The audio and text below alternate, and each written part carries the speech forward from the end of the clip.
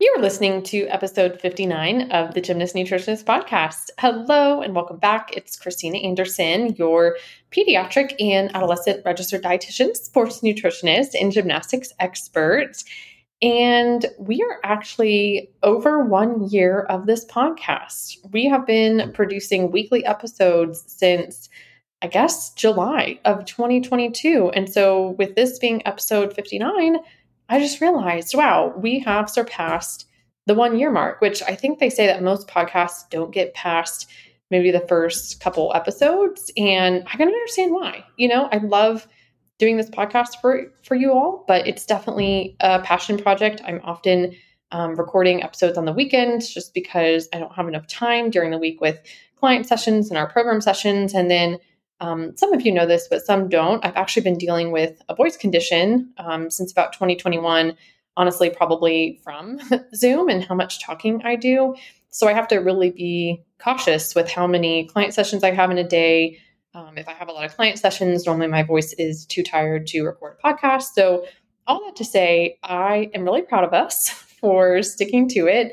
And I hope that you find this valuable because this is a free resource that we put out. I don't run any ads because I think they're annoying on a podcast. And if you would do me a favor, go give us some love on iTunes. That is a great way to help spread the word about the podcast.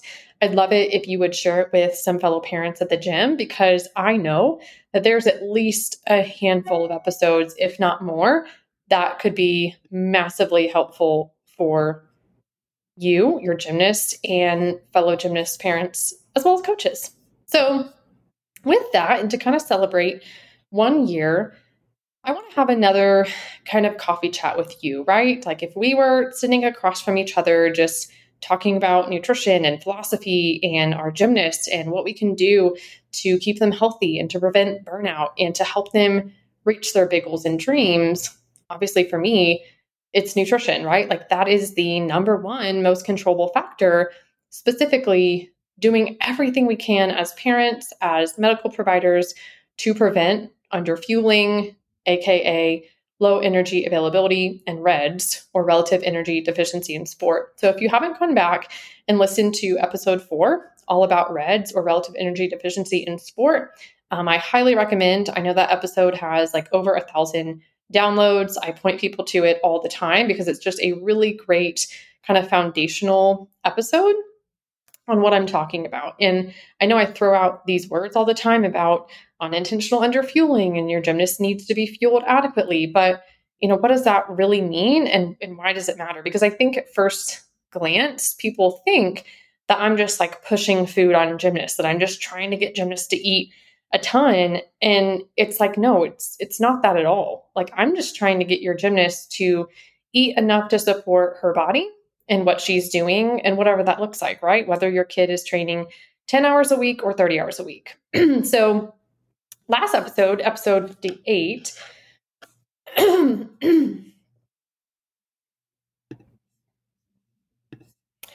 I shared with you, why gymnasts don't want to eat enough to support their training. Because I think, if you've been in my world for a while, you know that this is a huge problem. And once parents become aware of how rampant underfueling is and the devastating consequences that can result from it, most realize their gymnast isn't eating enough. But then, having that knowledge is one thing. Getting your gymnast to eat enough is a whole other issue. And often it can create a ton of frustration and friction between parent and gymnast. You know, as a parent, that they're not eating enough. You know that it's important. You try to get them to eat more. And they just say that they aren't hungry, they're full, they don't want to eat more. And so then you just get frustrated and maybe decide to not think about nutrition. So in this episode, in episode 58, we talked about kind of the 3 main reasons that gymnasts don't want to eat enough. And number 1, it's appetite issues. And there's a lot of reasons, which I won't get into here. You can go back and listen to that episode. But number 2 is also just a misunderstanding and often guilt around eating when not, perfectly hungry.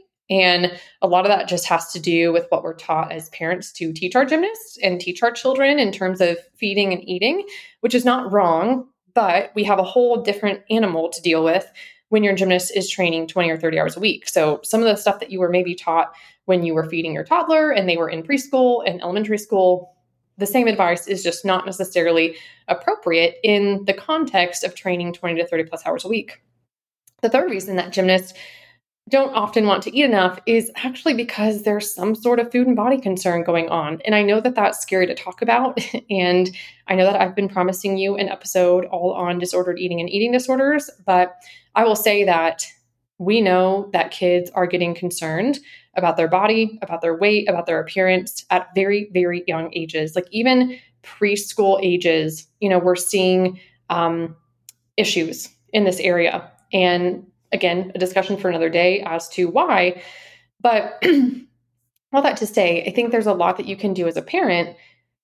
And that's really the title of today. And that is that nutrition is a controllable. And I want to kind of pose this question to you. Would you let your gymnast drive at 16 years old when she gets her license if she refused to wear a seatbelt? The answer is no. Of course not, right? In this day and age, we know that seatbelts save lives. There is a reason that seatbelts are in cars.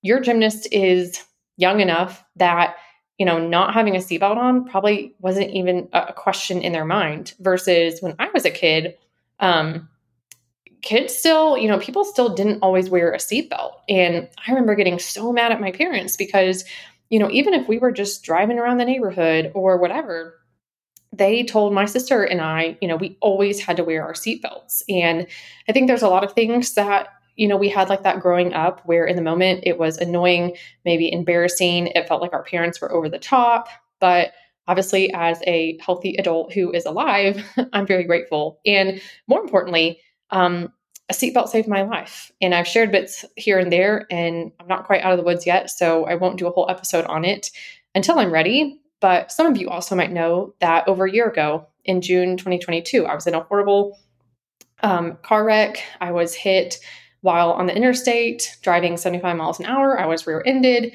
It's a long story. And because of that, I have suffered a really bad concussion that I actually have still been dealing with. Fingers crossed, we are almost out of the woods, still dealing with a few lingering issues, which I now know is kind of par for the course a year out. But all that to say, because I had my seatbelt on, I was able to walk away from that wreck. Thank God my parents instilled in me to always wear my seatbelt because it was a perfectly sunny day. It was an interstate in the middle of nowhere, Oklahoma. It wasn't crowded. There was, again, it's a long story, which I'll share with you at some point. But all that to say, it would have been easy for me to say, I don't need a seatbelt, right? Like the weather's great. It's not crowded. I can just hit cruise control and sit at 70, 75 miles an hour to get to point A to point B and everything will be fine. But it wouldn't have because that day I was hit out of nowhere, unexpectedly, never saw it coming, and it saved my life. And so, again, I'd pose this question to you. Would you let your gymnast drive without their seatbelt? Of course you wouldn't. So why are you letting your gymnast go to practice for 3 to 4, 5+ hours a day when she's not eating enough to support her workouts, normal growth and development, repair, recovery, cognitive function, and all the things? And I want you to hear me say this with the utmost compassion because it is not easy to be a parent. It's not easy to be a parent. It's not easy to be a coach. It's not easy to be a medical provider because we're dealing with humans, right? And humans have their own thoughts and opinions and preferences. And I know as a parent, you're like, I'm just over here trying to get my kid to brush their teeth and do their homework and get out of bed in the morning and get to bed on time. Like there's a lot of battles that you may currently be having with your kid that, to be honest, probably would get easier if they were eating enough and fueling properly, because a lot of that has to do with cognitive performance and attention. But I want to help you reframe. There's two things that are true, and that's actually one of my favorite sayings. It comes from one of the psychologists I work with. Two things are true. One, gymnastics is a privilege. And two, it's your job as a parent to keep them safe. Both of these are true. And ultimately, if your gymnast ends up injured from an underfueling overuse related injury, the reality is that they're not mature enough to make sure that they're eating enough on their own. And so regardless, like because they're a minor, it falls on us as adults. It falls on me as a medical provider. It falls on all of us. And I think as another reframe, you pay a ton of money for this sport and you need to protect your investment, right? I mean, parents are easily shelling out, five to 10, 15, $20,000 a year when you hit optional levels and above. And I'm not making up those numbers. I mean, I've had conversations with parents in our programs. I've had parents, send us their accounting spreadsheets to show the return on investment from, doing our program, and how one parent showed us that, when they did our program a year ago, I think at the time the cost of the program was maybe $1,200 or $1,300, and that was just 6% of their overall gymnastics budget for the year, which I think worked out to be over $20,000 for a level 9, 10 gymnast, pretty standard. But amazingly, like because they made that investment, which it was a sacrifice, and they had to fundraise.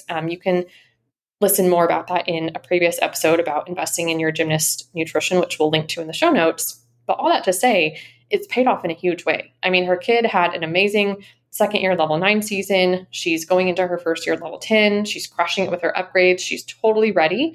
And it's only August, right? Which I think most new first year level 10s right now are still panicking. They're trying to get release moves.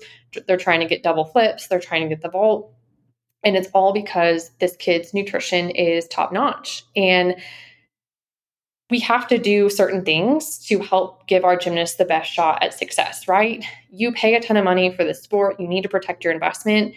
And it's true that no amount of money can guarantee your child a spot on a college team or, guarantee her ticket to the Olympics. But ensuring that she is getting enough nutrition day in, day out to repair and recover, that is something that we can do. Hence, nutrition is a controllable. Now, I'm not saying it's easy, because it's not. But one analogy that we use in eating disorder recovery, which shares a lot of the same tenets here, is that if your child had cancer and the medicine they had to take was awful, and they fussed and they fought and you hated it, it killed your mama heart to watch them have to suffer, you would still make them take it. You would still make sure they took every last drop if that's what the doctor prescribed, because that could be the one shot at saving their life. And so we have to view adequate fueling through the same lens. Obviously, it's not as extreme. It's not necessarily as life or death, but it certainly can be make or break in terms of your gymnast career, her reaching her big goals and dreams or not, and also her health. I mean, let's be honest, serious health complications can occur from underfueling. I mean, I know kids at 11, 12-year-old having major surgeries. That comes with a lot of risk because we've been training 20 to 25, 30 hours a week for years and underfueling, and now we are injured, right? Which again, you can listen on other episodes of this podcast. Not every injury is related to nutrition. But again, a lot of the ones I'm talking about here, the stress reactions, the stress fractures, stress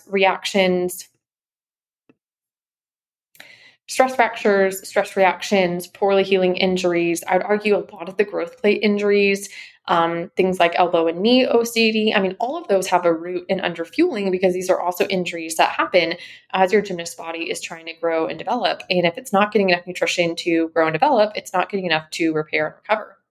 And so I want to share with you a little bit of some of the work that I do with gymnasts who have eating disorders. Not to say that your kid has an eating disorder if they're not eating enough. I mean, it certainly is possible, but some of the same principles that we use in practice is also some of the same approach I use depending on the situation. So the gold standard for nutritional therapy in eating disorders right now for adolescents is something called FBT, or family-based therapy. And the nutrition component of that is the plate-by-plate approach. And I use a lot of these concepts when helping underfueled gymnasts get weight restored, get caught up with growth, and get recovered. And so there's 3 phases to this. Phase 1 is where the parent takes over all control. They are in charge of all meals, all snacks. And we teach something called emotion-focused coaching, where we give parents the tools and the language to de-escalate the situation, where you serve your gymnast dinner, they take 2 bites, they say they're full, and you're sitting there thinking to yourself, there's no way. There's no way that you're full. This is not enough food, but you're telling me that you're full. You're telling me that you can't eat anymore. You're telling me that you feel nauseous. And so what am I supposed to do? So phase one is certainly the hardest phase. Some parents get on board with this faster than others. I think a lot of that has to do with your parenting style and just your own experience with food. If we're really struggling, this is where I'll often loop in one of my adolescent psychologists who's also trained in eating disorders. Again, not saying that's because why we're having the issue with your kid, but simply because it's the same kind of practice approach. Also, in phase one, we may need to regulate exercise. And it kills me anytime I have to reduce practice hours for a gymnast because they are medically unsafe. But sometimes that's just what has to be done. And that right there, I think, is another huge struggle for a lot of parents for a lot of reasons. I mean, I think number one, you're paying a lot of money for this, right? So me telling you that your kid can't go as many days a week or has to cut back on the hours, I mean, that, it makes sense that you might just have some financial objections to begin with. But then also as a parent, gymnastics is probably what your kid loves. And, it's going to hurt you to see them hurt and to see them upset. But I think what you have to remind yourself is it's also going to hurt your mama heart if they're injured and on the sidelines and struggling because you didn't set a strong enough boundary with them fueling their bodies.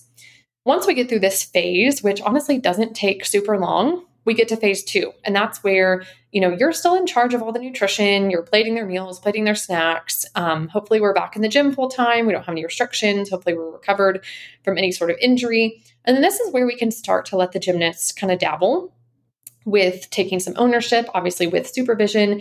And that certainly depends on their age and kind of developmental readiness. And then phase three, which might be a couple years later, again, depending how old your kid is,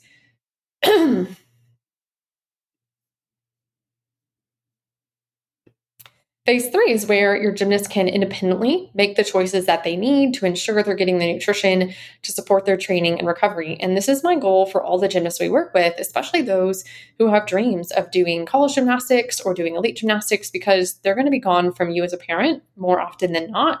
And they have to know how to fuel their bodies. They have to know, whether or not they're getting enough nutrition. They have to know what it feels like to be properly fueled. That way they can be in tune with their body so that, let's say they transition to college freshman year and all of a sudden they're walking around campus all day and they have a crazy class schedule and training schedule and lifting schedule and tutoring. And they have all this stuff that all of a sudden they're having a hard time getting enough food, which is actually a very common thing. Instead of just letting that go and their performance starting to tank, injuries happening, your gymnast will know what it feels like to be properly fueled. And they'll notice, oh, wow, I'm not recovering well. I'm not feeling my best in the gym. I'm more sore. I don't have my power. I'm not getting enough nutrition. Okay, what do I need to do? And who do I need to ask for help from? Now, obviously, phase one sounds pretty scary, especially if you have an older gymnast in terms of, the parent having to take all control. And this isn't always the situation, which again, it depends what's going on. It depends if it's just, unintentional underfueling versus disordered eating. But even in situations where it's not disordered eating, but anxiety is at play, that's a problem in and of itself. And I work with a lot of high-level gymnasts who, they won't eat breakfast or they can't eat breakfast before practice because they feel nauseous, because they're anxious, because they're worried about how hard practice is going to be. They're worried about getting yelled at. There's abusive coaching going on. And that to me right there, that's a red flag. That is a problem in the gym that, to be honest, I don't think you should be subjecting your child to, because if the coaching and if whatever is going on is that bad, that they're so nauseous that they can't eat, that's going to need psychological support, not just nutritional. I have had to tell parents, and I often do this regularly, that you have to set boundaries with your gymnast. Again, gymnastics is a privilege, and that means we don't go to school until you finish your breakfast. You are not leaving this car until you finish your snack.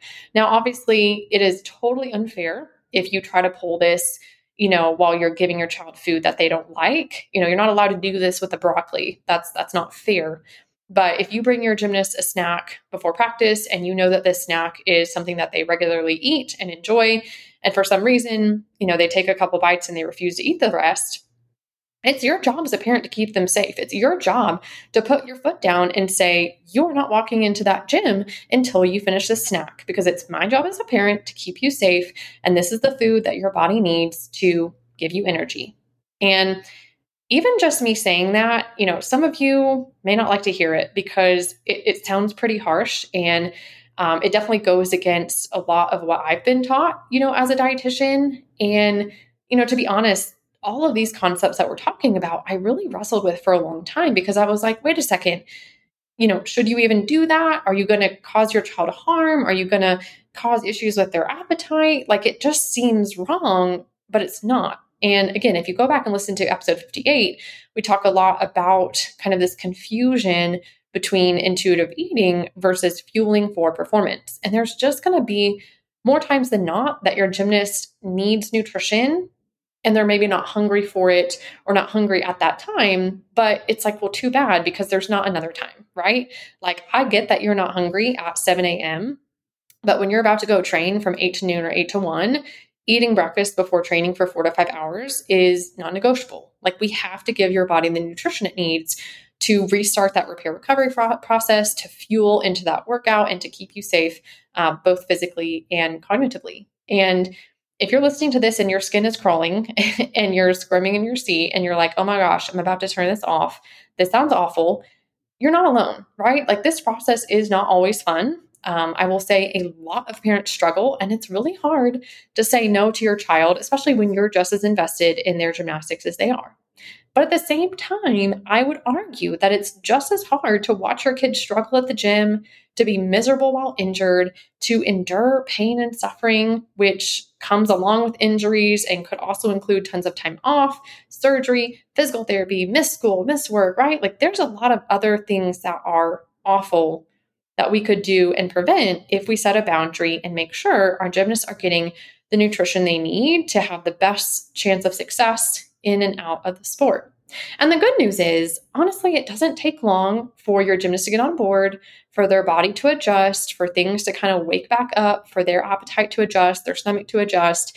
And then more importantly, when they start to see performance improvements in the gym, when they recognize how much more energy they have, when they feel more strength and power, when they're not dying at the end of their routines, when they're able to spin circles around their teammates, that's where the buy-in comes in. And it's kind of like when they talk about action versus motivation. And people will often sit around waiting to become motivated. And that's not how it works. You have to first take action.